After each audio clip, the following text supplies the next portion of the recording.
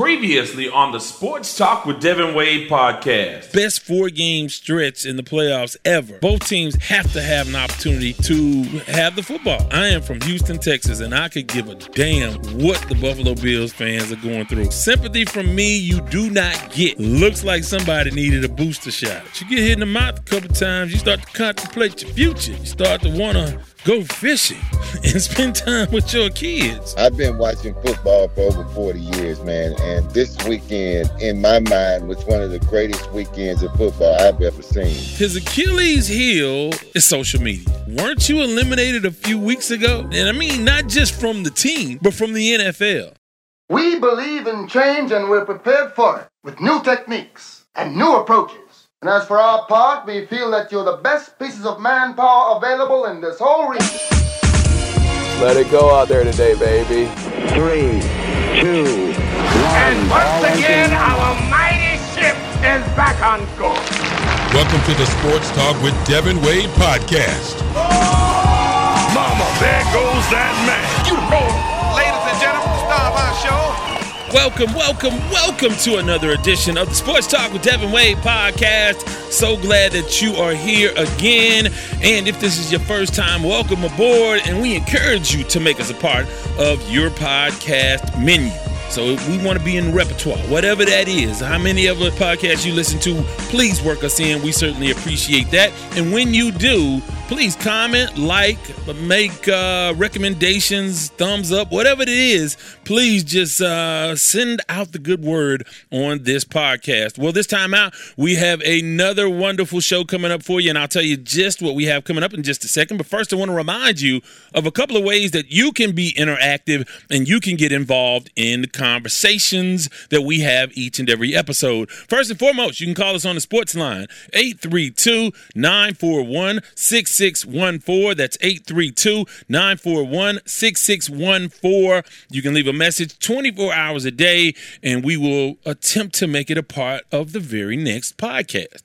Now, again, if it's a question, it's feedback, if there's a request, hit us up and leave a message, and we will try to work you in, and we certainly appreciate that. In addition, on social media, on Facebook, the Sports Talk with Devin Wade group, you can join the group. They post every single day. There are questions frequently.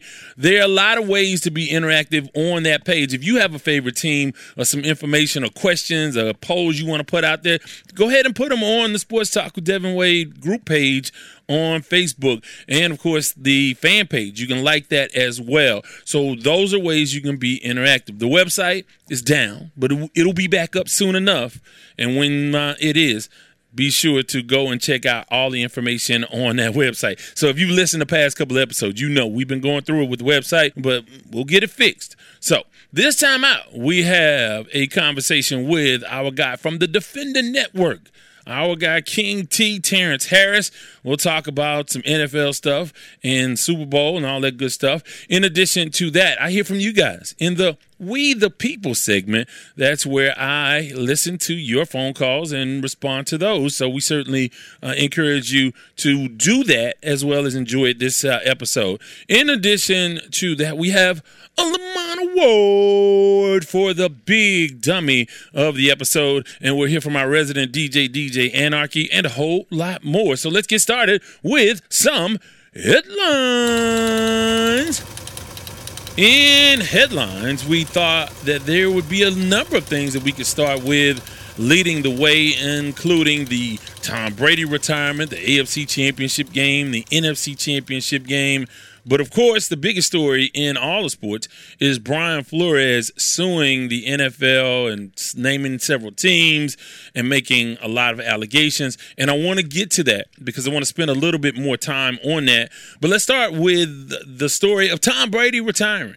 Now, his greatness is undeniable and mission accomplished, being the greatest ever. But, you know, like I said, I think the thing that strikes me is that there's not a lot of sentimental attachment to him. Now, although I heard that you hear that he was a great teammate, that no former teammate has anything but great things to say about him, and they really love the guy, and it seems to be reciprocated. But as far as the fans outside of New England, You know, a lot of fans don't even remember football before him. But outside of New England and Tampa, I don't know that there's a lot of emotional attachment to saying goodbye to him. Obviously, it means the end of an era. But for the general public, I don't see the sort of attachment. And maybe it's because he played so long that it's okay. You know, hey, you can hang him up. But you compare that to a guy like Barry Sanders or even like Drew Brees, or go back a little ways, some of the guys when they hung him up, it was an emotional sort of thing. And not just for the players themselves, but for the fans. And I think because he's so robotic and regimented in what he does, I think that, you know, he accomplishes his goals, but not a lot of sentimentality from the folks. I mean, it's the same thing with Bill Belichick. Do you have a sentimental attachment to him? Whereas in Houston, you got Bum Phillips, and you just love the guy, or Mike Ditka in Chicago, where the fan base just loves the coach. I mean, again, you can't deny their greatness, both Belichick and Brady, but no sentimental attachment. Here's the question I have for you guys, and you can give me a call on this and leave a message. This is what I think about Tom Brady. I think that he may be the toughest competitor of all times in any major sports in America. Now, think about that. The other guy I would put in that category would be Michael Jordan. But I think Brady is the most competitive athlete that we've seen in a non-combat sport. Because, again, combat sports are different. If you're boxing and, you know, you got to have that determination, that's a different discussion. But of the 4 major sports in North America, basketball, football, baseball, and hockey, if you want to throw hockey in there, there's no better competitor ever. And I mean this. You never thought, I mean, you could put Kobe in that mix. Guys that you know were just so determined to be successful. The reason why I would give Brady the edge over Jordan is because of the longevity. He committed his entire life for 22 years to being the best football player he could be. Is he the most talented? No, not even close. He's not even the most talented quarterback of his era. Was he always the MVP each season or even each Super Bowl season? No, he wasn't. I mean, that first Super Bowl, he was, you know, an afterthought. I mean, it was really a lot about Bill Belichick and what they were able to do.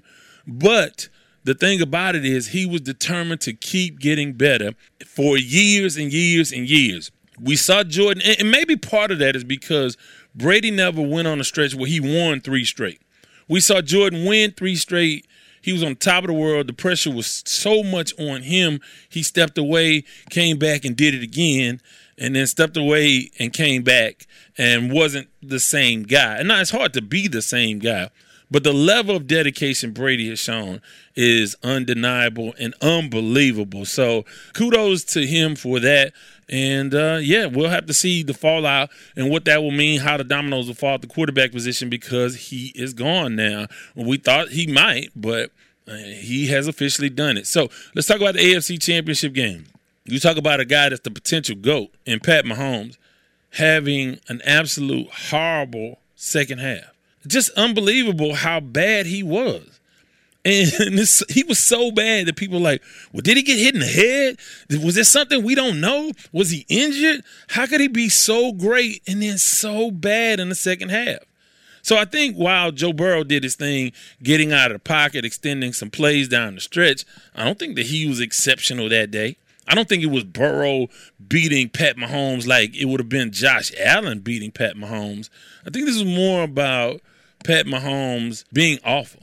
And I am shocked by that. And if you don't watch it with that team, and one of the things that I've noticed about Kansas City, and maybe Andy Reid teams, period, they seem to be the Golden State of the NFL, where they can kind of turn it on and do just about what they want to do offensively. Defensively is a little bit different. But as long as the offensive line is healthy, they have so many weapons that you think, okay, anytime they want to turn it on, they can. And they don't always want to. That intensity isn't all, that desperation to win isn't always there. And now you look up, and you've been to 4 straight AFC Championship games. You lost the Super Bowl. In addition to that, you have lost now in the AFC Championship game twice. So only 1 championship to show for the greatness. And if history goes down without them winning another Super Bowl, it will be forgotten what a dominant offensive team this has been during this 4-year stretch. So I don't know what they'll have to do to figure that out. It was just him. He was just really bad. They chose not to run the football. You had the bumbling set of plays at the end of the first half that resulted in them not scoring to extend that lead. You just felt like they could do whatever they wanted to do. And, of course, we can relate to that a little bit in Houston with the Oilers and the Buffalo Bills. When the first half, you could do no wrong. And you get up to a 35-3 lead. This wasn't quite that, but it was close. And they could have really put that game away had they added more points at the end of the first half. They let them hang around. The momentum shifted. And Kansas City just looked awful. I don't know why they didn't run the football. If you're going to drop 8 and you're only rushing 3, then you run the football. For the game, they averaged 6.1 yards per carry. So if they would have kept just pounding the ball, then everybody would have had to roll. Those safeties and those linebackers would have had to roll up, and then that would have created some seams on the back end. But as it stands, the Cincinnati Bengals are going to the Super Bowl. And we are going to do a Super Bowl edition, and I will get picks and predictions from a number of folks, former NFL guys, media guys, and so look for that one early next week. So that should be on the way. In the NFC, seemed like both those teams wanted to give that game away. Ultimately, the Rams got it done. They'll play in their home stadium. That should be a whole lot of fun for them. And Matt Stafford gets to redeem himself a little bit. Odell Beckham Jr. gets to redeem himself a little bit. And I will tell you this, while people don't want to give Odell a lot of credit, I think for what he's come in and done in light of the Robert Woods injury, that has been the difference for them going to the Super Bowl. I don't think Van Jefferson and Cooper Kupp alone could have gotten it done at the receiving position without an Odell Beckham. Odell has really given him a spark in the postseason. And even though his numbers are not massive, he takes a lot of pressure off of Cooper Kupp so he could do what he does. And then, of course, Odell's doing what he does. So while I don't know what happened in Cleveland, he's looking good now. And in that Super Bowl edition, I'll give you my thoughts on that. So with that, let's talk about Brian Flores. So Brian Flores sues the NFL. Here's my initial thought. My initial thought was, wow, this guy just threw away his entire NFL career. He's done. He will never coach again in the NFL. And for a guy that's like 40 years old, coming off of 2 winning seasons for a floundering franchise in the Miami Dolphins, you got to say, wow, man, why would you do that? And there were 2 reasons why you can do it. You do it because you know you have a case, or you know that this will make it better for someone else. Now, I'm not sure that either one of those tasks will be accomplished with that. But let me say this. I think we have to acknowledge that he's a hero in making this type of sacrifice, because this is a bigger sacrifice than even Colin Kaepernick made, because Brian Flores is still at the beginning of what could have been a really long NFL career. Now, I tend to believe that he would have gotten another job. Maybe he didn't feel like he would have in this hiring cycle, or he would have had to wait too long to get a second chance, which a lot of African-American coaches do. So I'm shocked that a guy with so much ahead of him is making such a sacrifice. And I think it needs to be acknowledged as heroic, even more so than Colin Kaepernick. Because Colin Kaepernick had played a number of years. He'd gone to the Super Bowl. He had more years left on his career. But if he was still in the prime of his career, he was in the late prime of his career. I don't think that he would have had another Super Bowl run in him. That's just my take on that. So he had accomplished a lot of things in the game. Brian Flores, 40 years old. He has the next 20, 25 years to be or more to be a successful coach in this league. He says he's doing it because he wants to expose them, and I think that something had to be done, because you've heard on past episodes us talk about, hey, why are these coaches not being hired? Eric Bieniemy, why is this guy not a head coach? Look at what he has done. The offensive coordinator, 4 consecutive AFC championship games. He's a Super Bowl winning coordinator. And he can't get a job. He can't get a gig. You know, Jim Caldwell took a horrible franchise. You take a look at some of these guys and you say, what did the guys after them do? What did they accomplish at those organizations? If they were so bad, what happened afterwards? You look at Jim Caldwell in Detroit. Since he left, Detroit has just fallen all the way off the map again. You look at a guy like Marv Lewis, okay, now Zach Taylor goes to the Super Bowl this year with Joe Burrow, but that's the operative word, with Joe Burrow and Jamar Chase. For many of those years, Marv Lewis was dealing with a franchise that had Andy Dalton leading the way and an injured Carson Palmer. Remember when they were getting ready to make their run, when Carson Palmer blew that knee against Pittsburgh, he was never the same in Cincinnati, and that franchise was never the same. So he was winning with, I would say, lesser guys at the quarterback position than Joe Burrow and, of course, Jamar Chase. Now, again, some other things have to fall into place, and there were some games that a lot of people think Cincinnati should have won. But nonetheless, this guy was an established winner for a horrible franchise. So you wonder why those guys don't get second opportunities. And so when you see a guy like Brian Flores take this step, then you say, man, you can do nothing but applaud him. Just an amazing sacrifice.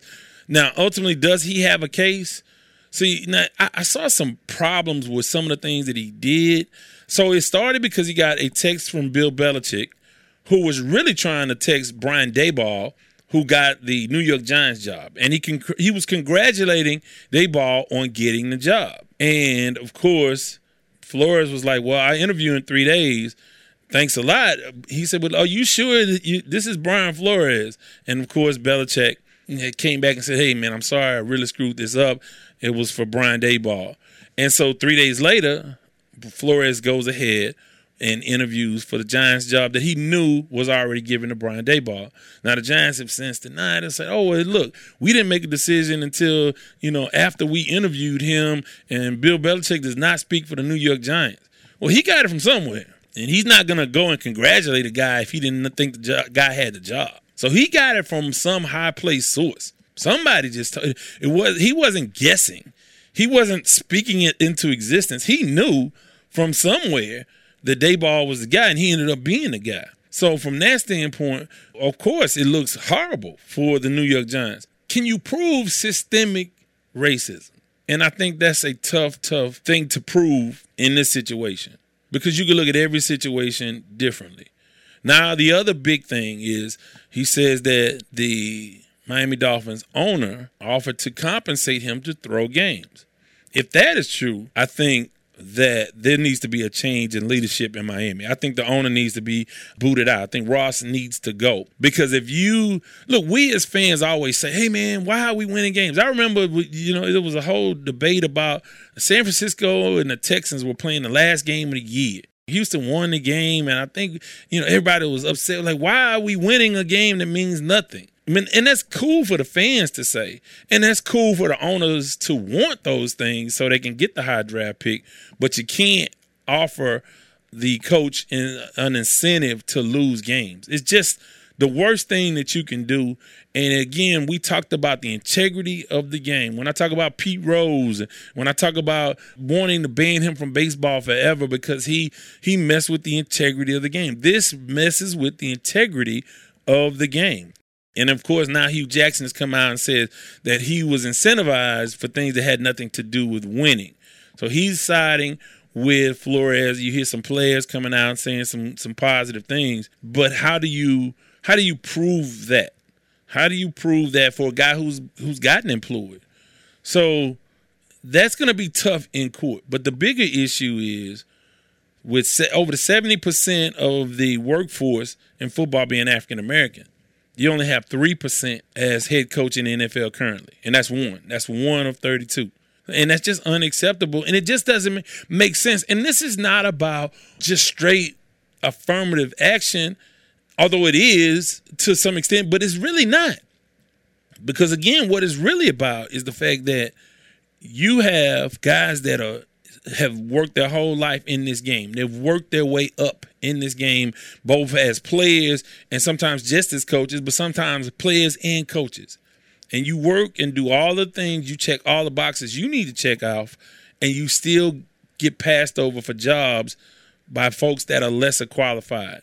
The NFL has to do something, and if this ultimately results in more African-American coaches getting jobs, I think this is a win for Brian Flores. If this is about him getting money and settling with the NFL, because I know the NFL is going to want to settle.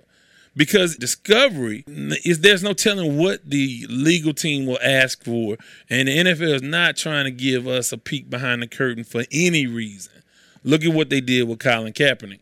Now, the thing is, okay, is Flores about it and will reject any kind of settlement? Will he try to make this thing go all the way through? We'll see. Right now, today, he's a true hero because he sacrificed himself and his career for others. So let's see how that plans out. I think the other thing that gets him in a little bit of, gives him some credibility issues when he says he met with Denver and they looked like they had been out the night before. That's not even anything you can go to court and speculate about. Like how do you surmise that? Did they say that? Did you see them out? Did someone tell you they were out? Is there a way you can verify that? Or are you just going by the fact that maybe they're disheveled? Now, since the Denver Broncos come out and say, no, we flew overnight. We flew all night to get there, whatever, to meet with this window that he had available. And so everybody's on the defensive in the NFL, and really they're being offensive about defending themselves, if that makes sense. They don't want these headlines to bleed over into next week. Next week is Super Bowl week. And they want to try to deal with as much of this as they can this week. That's why I think the NFL responded so quickly. They wanted to get into this quickly. Let's move on to the next thing. And the next thing for them is the most lucrative event in all of American sports, and that is the Super Bowl next week. They don't want to be talking about this next week, although it will be undeniable. But something has to happen, and unless the players step up, I think, or maybe enough of the owners say, look, well, maybe we need to come up with a committee to have some sort of certification for potential head coaches. Because now you have guys like a one-year defensive coordinator getting a look at the Texans job, and then you have a coach that is a offensive coordinator for the Chiefs, went to 4 straight AFC Championship games, can't get a look. A successful coach. A playoff team. He took his team to the playoffs, and Jim Caldwell, he can't get another sniff. There are other guys. Brian Leftwich, he's not getting the Jacksonville job. So something has happened. I want to get your take on that. 832-941-6614. That's 832-941-6614. When we come back, we will hear from you guys in a We the People segment. This is the Sports Talk with Devin Wade podcast. Anyway, you get your podcast. Sports Talk with Devin Wade wants to thank our sponsor, Kofi Bankis and CoBank Homes. The vision at CoBank Homes is simple, and it stems from the belief that clients can trust CoBank to guide them to realize one of, if not the single largest investment decision they will ever make, their home. CoBank simply looks to build lifelong relationships through service. They do this by using faith, knowledge, and technology to guide clients through the process of achieving their real estate goals. Be it buying, selling, or investing in real estate, contact Kofi at 832-757-7950. That's 832-757-7950. CoBank Homes through Keller Williams. For past episodes or more content, go to wadeswordproductions.com. Time for We the People.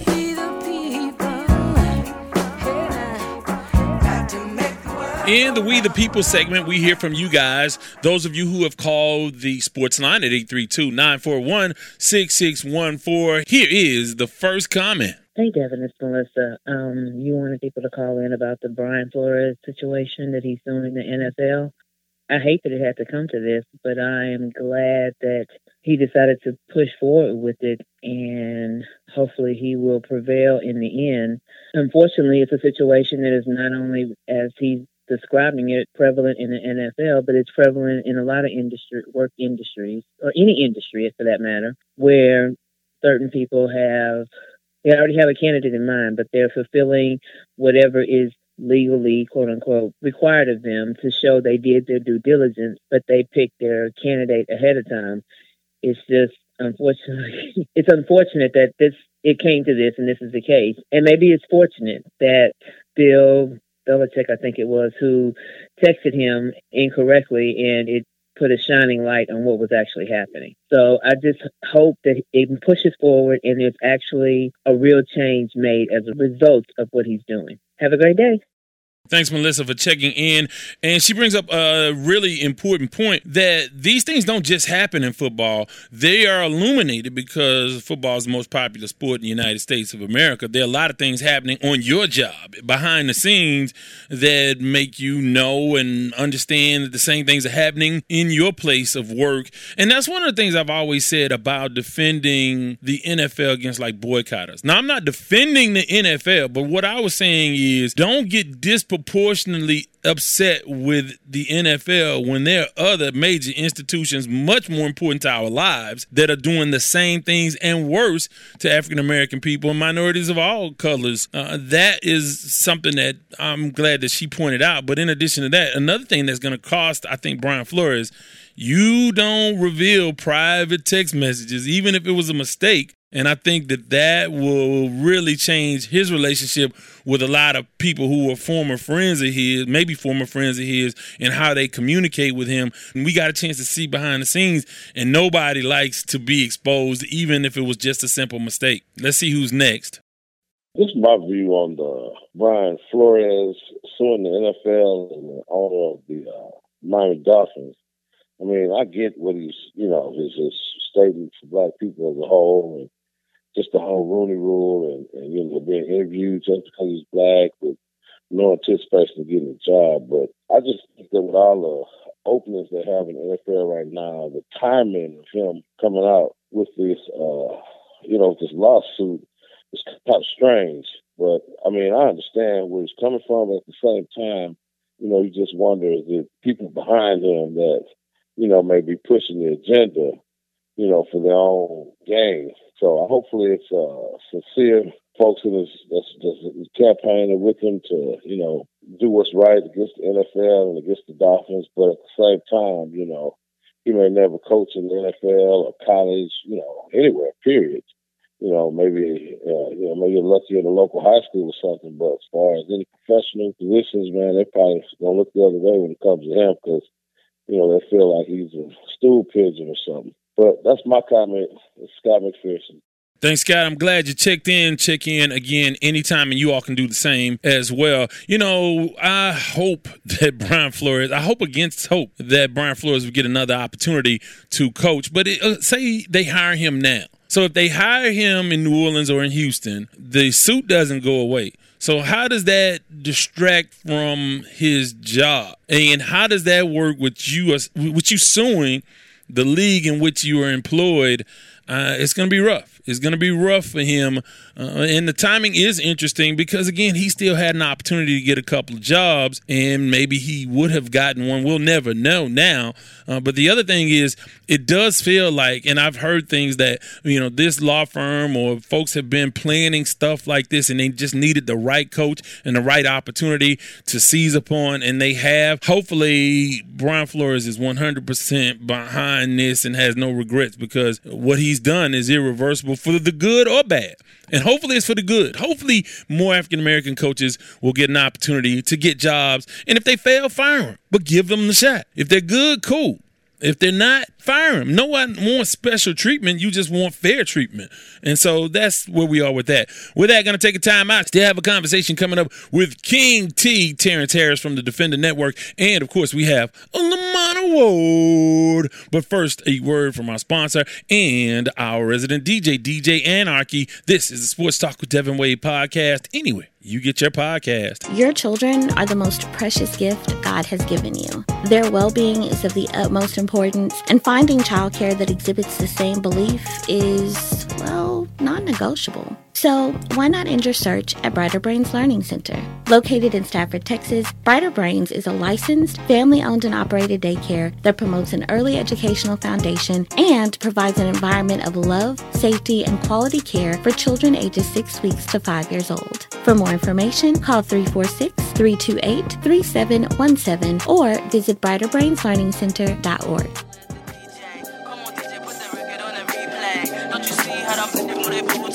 Every time you play this record, smell like ash door. Follow them, screaming like a coupe. Mr. Minimum on my nigga like a hoochie. For them haters, fuck whatever you say. Because you know I'm too cool for you anyway. I'm just a bad bitch named M.I.S. Miss. I'ma keep talking this shit till you get this. I'ma bust up in the club with no guest list. Them other artists I keep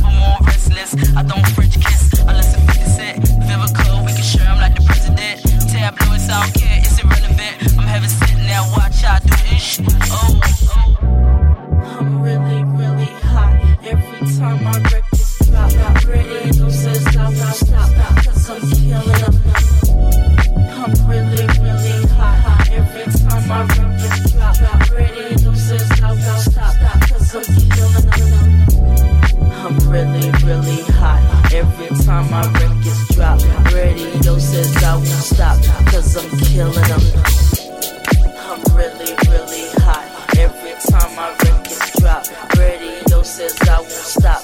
Welcome back. That's our resident DJ Anarchy. And boy, with each episode, I appreciate him more and more. If you get a chance, check him out on SoundCloud and on Instagram, DJ Anarchy, in and around the Houston area. He's doing his thing, so we definitely want to support him. With that, I want to remind you guys, if you have music you want played on the podcast, if you're a DJ, if you are a fledgling artist, or if you know someone and you want their music played on the podcast, just email us, music@wadeswordproductions.com. That's music@wadeswordproductions.com. The genre doesn't matter. We'll play a snippet at the halfway point, an entire track, an extended portion of a mix at the end of the program. In just a second, we're going to hear from King T, but I want to say, send shouts out to the TSU faithful and all the folks at KTSU, because I'm doing basketball. I've been doing basketball, home games for basketball, and we had an opportunity to go to Prairie View to play the Panthers, and I did the women's game and the men's game for KTSU 90.9,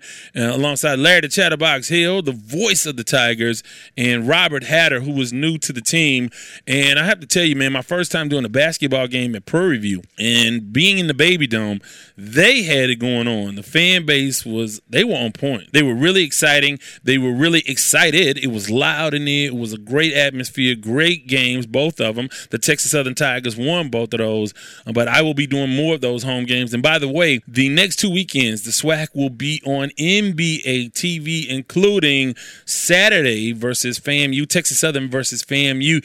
And we have to support those things when they have those opportunities to be on those networks, to tune in, support them, watch them, give them a great rating, and talk about them on social media, so the NBA TVs of the world and the NBCs and ESPNs continue to show love to the HBCUs around this country. So with that, let's get into our conversation with King T. King T is back again with a new topic.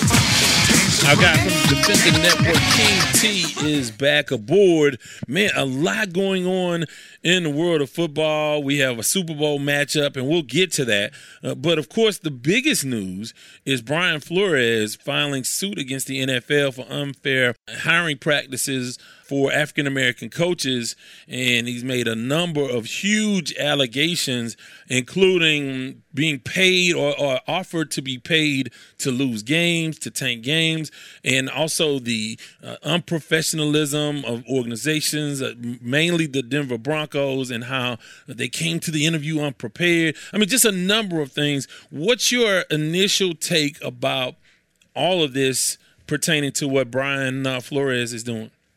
Well, you know what I'm gonna say. I mean, first off, I mean, it's about time that somebody came out and said, because none of this is unique to him. This is a walk that all of these black coaches have been having to walk, going into interviews where the candidate has already been hired, basically, without, but they're there to satisfy that Rooney Rule and no other reason. And they know it. Everybody in the room knows it. I mean, but you got to come in, put on a happy face, and pretend like you're really going after this job that you know is not even available to you anymore. And I mean, how many times has this happened to coaches, black coaches? I mean, we can look at the numbers and we can see that you must be telling me that a whole lot of black coaches interview poorly. When you look at the numbers in the NFL, and right now they only have one African-American coach still standing, and that's Mike Tomlin, who's been in Pittsburgh forever now. I mean, so he's been through how many different waves? I mean, he's been the only mainstay. So it's about time that somebody spoke up. Now what's going to be telling my man is who's going to get behind him. Who's going to speak up? I mean, because he is strength in numbers. And so now you want to see, I mean, are any of these guys going to be brave enough to get behind him? Well, we've seen Hugh Jackson come out. Of course, he's the Grambling State coach now, so he has a college coaching job. But he talked about his experiences with the Cleveland Browns, and I'm sure that was interesting to you, being that's your hometown team. What are your thoughts on what Hugh Jackson has said and the claims that he's made? And essentially, what he initially said was he was paid to tank. He sort of revised that a little bit to say he was incentivized for things that have nothing to do with winning. But again, it really put him behind the 8 ball. He ended up getting fired and never really enjoying the fruits of a team that was really trying to win. What are your thoughts as a Clevelander? Well, I mean, my thoughts are, we knew that. I mean, we saw what they were doing with Sashi Brown, and You know, they were trying to stack draft picks. They were giving away talent left and right. And, you know, you could tell that they were building and preparing for the future. I think Hugh's situation, while still jacked up, is not quite what Flores was dealing with. I mean, Flores was basically told, hey, for every loss you take, we're going to give you $100,000. I think, you know, in the case of the Browns and Hugh, I think what they said is, we know we're messing this guy over. So we're still going to, you know, pay him incentives. We're still going to offer him, believe it or not, at some point they offered to do the contract extension. And Lord knows, you know, he hadn't done anything on the football field to warrant that. But, I mean, he didn't have the talent either. I mean, they gave him just B-League type talent, and he knew he could, you know, the deck was stacked against him. But I think they knew what they were doing, and the NFL saw it. I don't know that they necessarily were trying to throw games. They just were trying to, you know, shed salary to get ready for, you know, what they were trying to do ultimately.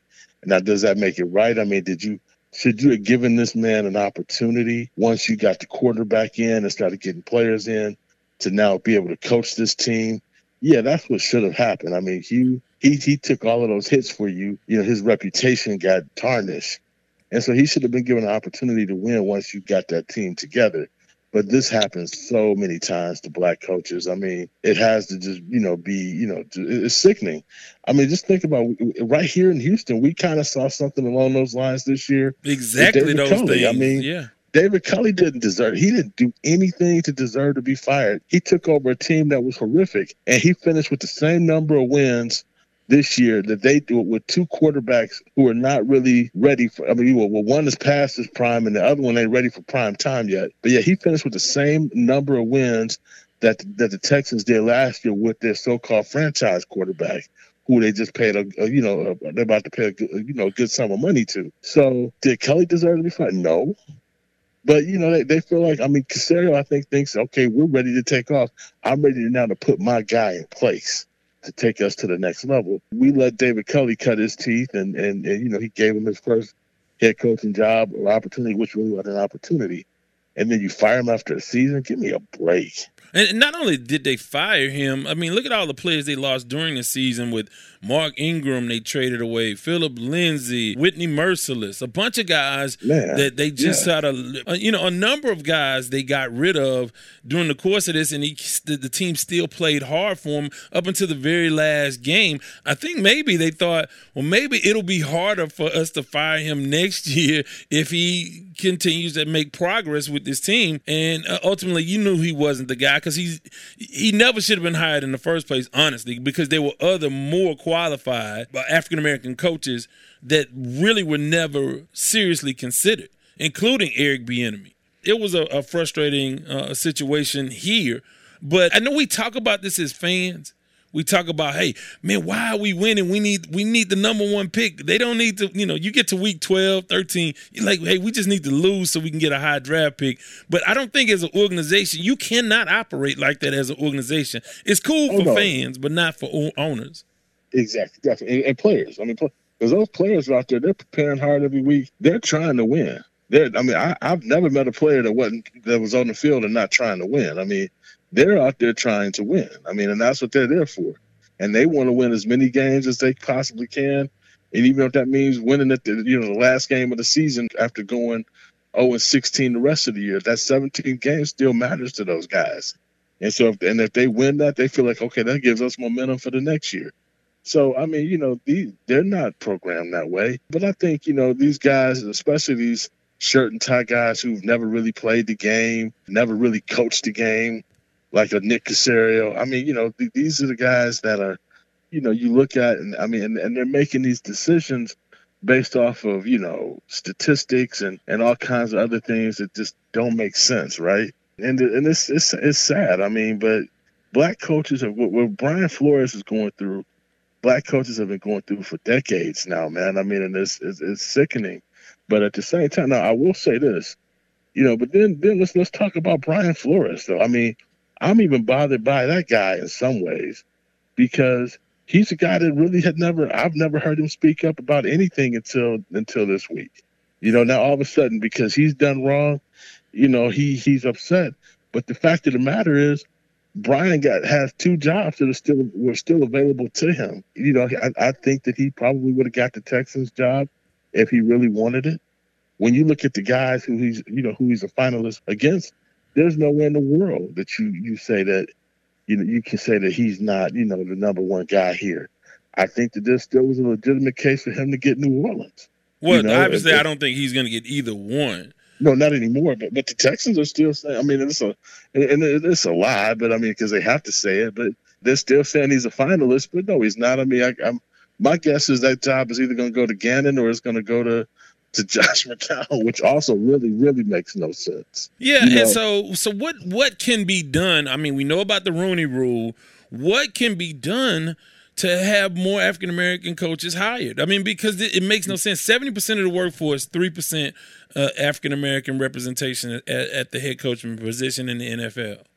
Well, this is what this is what the NFL has to do. They got to put some more bite onto, this whole Rooney Rule, this idea of a Rooney Rule. And that means that if a team ever gets caught doing what the Giants got caught doing, they need to lose 3 picks, 3 early picks. Anytime a team gets caught doing what they did, which is basically, bringing a guy in only for tokenism, And let me explain it to the listeners who don't know. So what really ignited all of this was text messages that Brian Flores received from Bill Belichick, the New England Patriots head coach, who basically said, hey, congratulations on getting the Giants job. And he was like, well, yeah, I got an interview, in 3 days. And he was like, well, I hear that you're the guy. You were also the guy somewhere else. And I'm paraphrasing, but essentially he was texting him to congratulate him on the job, then realized that he was texting the wrong Brian. He was trying to text Brian Daboll. Instead, he texted Brian Flores, and that was 3 days before he was even set to be interviewed. They had already made a decision on their head coach. And trust me, that wasn't the first time that happened. It happens all of the time. It's a dog and pony show for these black coaches. And there's just that hope that, because I think very few of these teams go in not already kind of knowing who they want, whether it's the GMs or whatever. I mean, Nick Caserio already he knows who he wants, or he knows who he wanted to have. But I just think that the Texans, this is a bad job. There's a reason why Josh McCown is in the mix. I could see Gannon saying no to this. I mean, if he can't bring his own staff in, or if his general manager is going to be on the headset, and you got to run plays through him before you call him. Yeah, a lot of respect. No legit coach is going to go for that. So right. I could see Josh McCown being the guy here and going for that. But beyond that, okay, so now I really totally agree with what you said about if we find out that this is a sham interview and you've already predetermined who your hire was going to be, yeah, we're going to hit you hard. But what can be done to get these guys get more African-American guys coaches? Why is Eric Bieniemy not a head coach? Why is a guy like really Jim Caldwell? That's the guy I keep pointing to. Why is he not getting a second chance? How can we get more African-American coaches? What can be done? Well, I mean, like I said, it's just got to be more pressure put on the league to make these hires. I mean, and make this interview process genuine. I mean, and I think, once that happens, we'll see, more African Americans get opportunities. In the meantime, I mean, see how these NFL teams are looking at this, and this is what their rationale is. Okay, I know I'm not going to really hire this guy, but if I show him in the light of being interviewed for an NFL job, it helps him get that next job or that next interview, and maybe the next one will be legit. And that's bullcrap. That's just bullcrap. I mean, and it's condescending. I mean, and just, and it's insulting. So hopefully, like I said, the NFL has to do something. I mean, and you would love to see the players be more vocal about this, but I'm not sure what they can do. Well, the only thing that any of them can do is band together, but it's hard enough to get them to band together for their fights in labor negotiations, let alone fighting on behalf of coaches out there that who knows what kind of relationship they have with any one or two particular guys. I think, how much do they really care about who their coach is ultimately in a lot of situations. I don't think, I think the guy's dream is to make it to the NFL, not to play for this coach or that coach. That part would be hard. Do you think other coaches besides Hugh Jackson will step up behind Brian Flores? Well, I'm hoping so, but I don't think so, because this would mean that your career is over. Do you think that Brian Flores will ever coach in the NFL again? No. I think everybody knows that. He knows that his deal is done. Yeah, and he's a young man too, 40 years old, so he's not even that old. He has a long potential career ahead of him. And it's just, is he? I look at him now. I don't think there's a way in court that he can win. I just don't. I don't know. You don't have anything tangible unless they in discovery. You come across emails or something like that. But I don't think that there's a way to prove systematically that they colluded to keep black coaches from getting a job. So from that standpoint, I don't think he can win. But what can be done as a result of this lawsuit? Well, what he's going to have is, they're going to throw a lot of money at him. That's what's going to happen. In this situation, the NFL, this would never go to court. The NFL doesn't want to go to court. Their lawyers are going to get together and they're going to recommend that they pay him. They're going to placate him with money, kind of like they did with Kaepernick. Mm-hmm. And and so that's how this is how that would go. And then he'll go away. But they'll simply pay him. They're going to pay him not to ever apply for another job ever again. And you think he'll go for that? Yeah, I think so. I really do, because there's no win in court for him.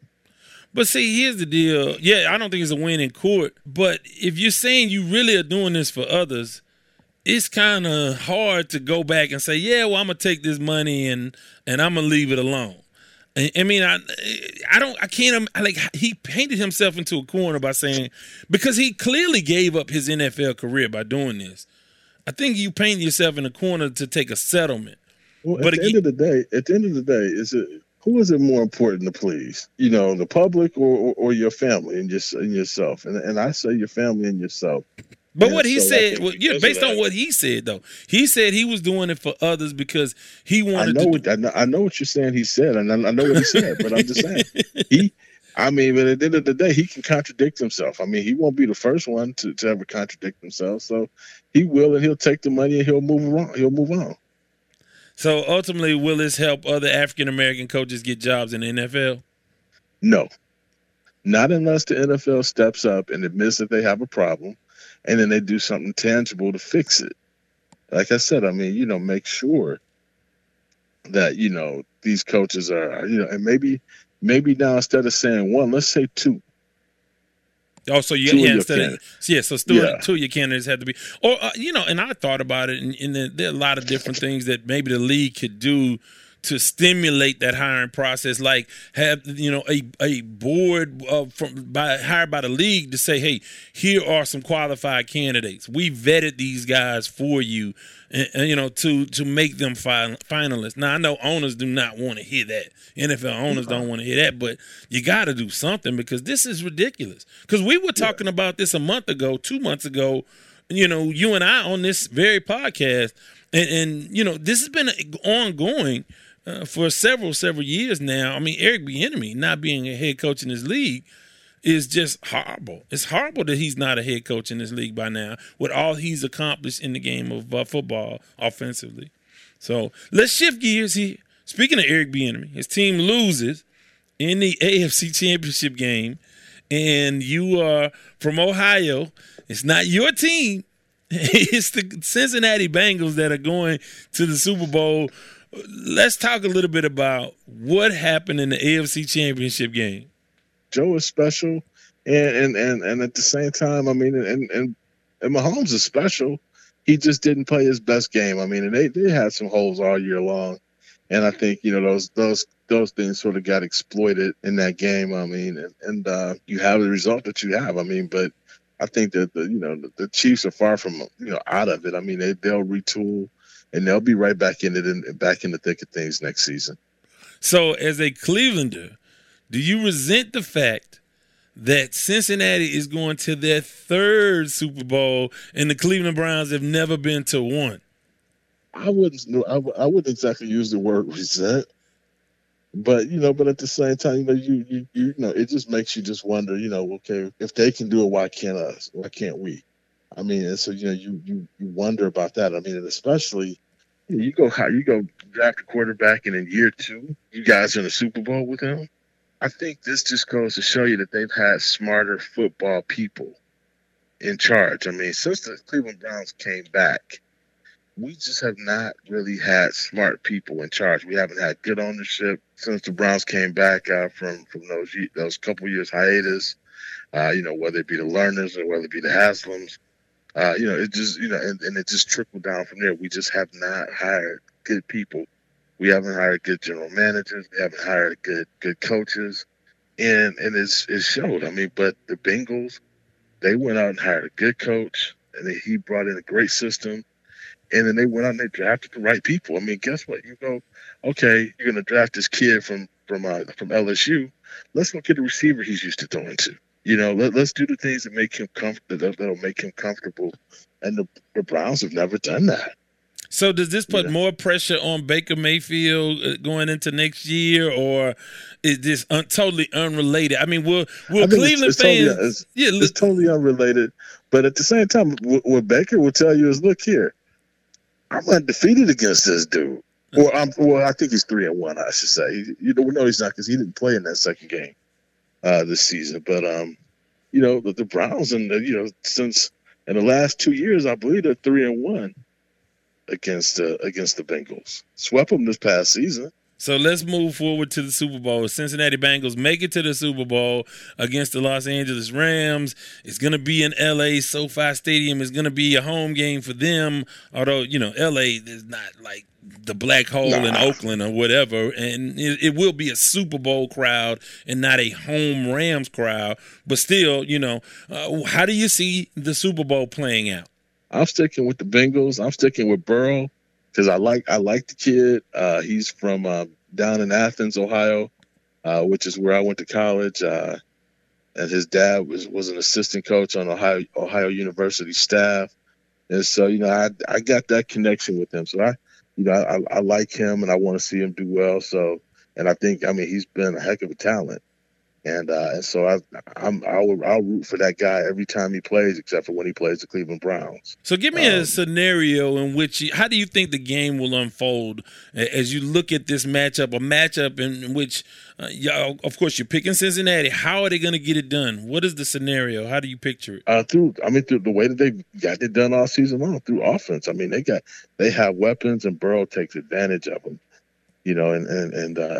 So I see him continuing to do that. I mean, continuing to do what he's done, all season. I mean, and use his weapons. He doesn't have to do too much.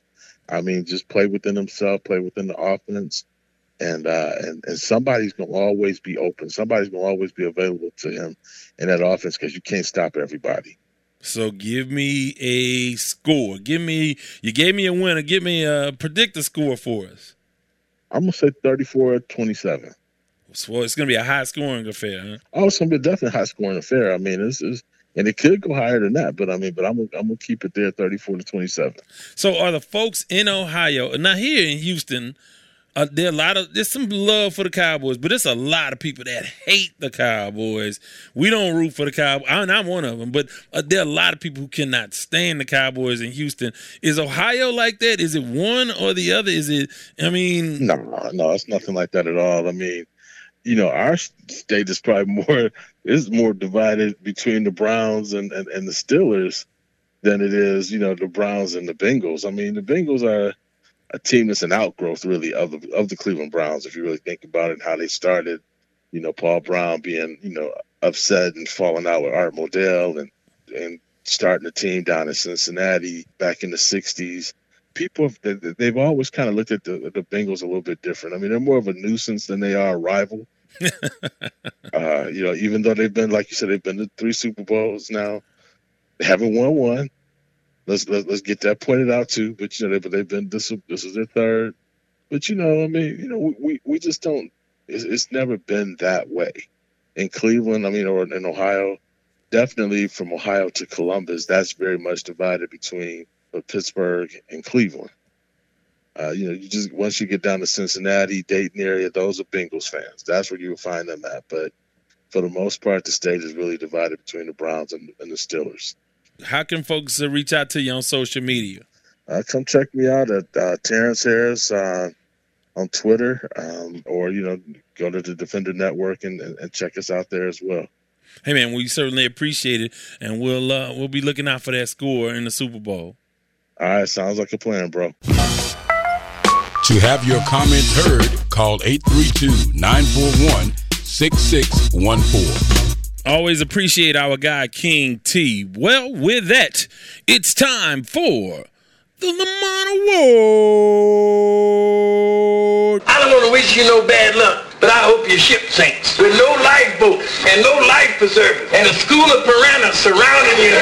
You big dummy. The Lamont Award goes to the player, team, entity, someone in or around the world of sports we deem to be the big dummy of the episode. Well, this time out, it is going to someone I root for, because I always root for the United States. USA, USA. Now, I know we have our problems and we have a lot going on that is not right. But when it comes to international competition, I root for the United States. Even in the Olympics that we shouldn't be in China. But nonetheless, they're going on, whatever. Go USA and whatever sport, curling, whatever y'all are doing over there, I'm supporting you guys. But let's talk about soccer. U.S. men's soccer. They are vying to get back to the World Cup, okay? They have a schedule of international games that they are playing to determine if they get to play in the World Cup. One of these games was the other day against Honduras.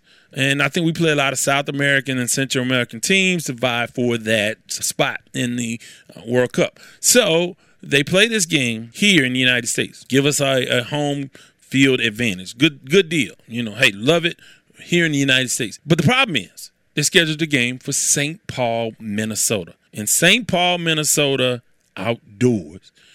In St. Paul, Minnesota, outdoors in February. So the temperature at the start of that was 5 degrees, minus 15 degrees Celsius. So at one point in this game, they were minus 20 degrees Celsius, and it felt like minus 30 degrees Celsius. Now, I don't know what that is Fahrenheit, but it's close to zero or below, whatever. It's low. It's low. And it was really, really cold, and all they could wear is shorts and leggings. And that's it. And you couldn't wear anything on your head. 2 players from Honduras had to be treated for hypothermia. Now, one of the guys from Honduras said that kicking the ball was like hitting a concrete block. So this is what we do. Now, again, I am all for home field advantages. I am all for, hey, give them the small locker room, paint it pink, whatever you got to do. But I will tell you this. When you stoop to playing, now, this is not Brazil. This is Honduras. Now, if you have to resort to playing in minus 20 degrees Celsius in outdoors in Minnesota during February, then you know what, man? We got other problems. If this is what we need to do to beat them, here's what the coach had to say for the United States. He said something to the effect of, when we go down to those countries, it's 90 degrees Fahrenheit. It's unbearable. Humidity, and the guys are dehydrating and cramping up, getting heat exhaustion. That's the nature of our competition. Understand this. That's how they live all the time. It's always hot in those Central American and South American countries. So that's just their climate. And of course, yeah, Minnesota is our climate, but we have various climates. We can go to California. We can play indoors. We could play it in H-Town, which we frequently do play international competitions here. But to have to resort to playing in 5-degree weather Fahrenheit in February in St. Paul, Minnesota, U.S. men's soccer, you guys are big dummies. You big dummy.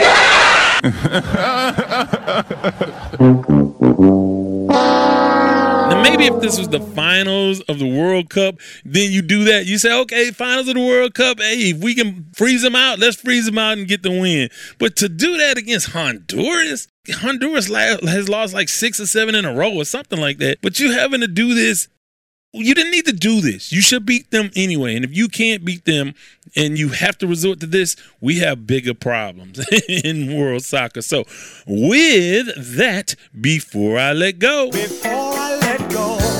Before I let go, hey, want to thank our guy, King T. Terrence Harris, DJ Anarchy, our sponsors. Want to thank you guys. Want to thank Melissa and Scott for calling in. Want to invite you guys to call anytime, 832-941-6614. And you know what? If you start calling, I have a Sports Talk with Devin Wade mug, coffee mug. I have some mugs, and I will tell you down the road how I will make those available to you to purchase to support the podcast. But until then, we may give a couple of those away. So look for those. But again, 832-941-6614, the Sports Talk with Devin Wade group on Facebook and on Twitter at Wade's Word. And if you can't remember any of those things, remember these 4 things. Number 1, I don't do no favors after 6 o'clock in the evening. 2, I ain't got no money. 3, I'm not harboring any fugitives from justice. And 4, bye.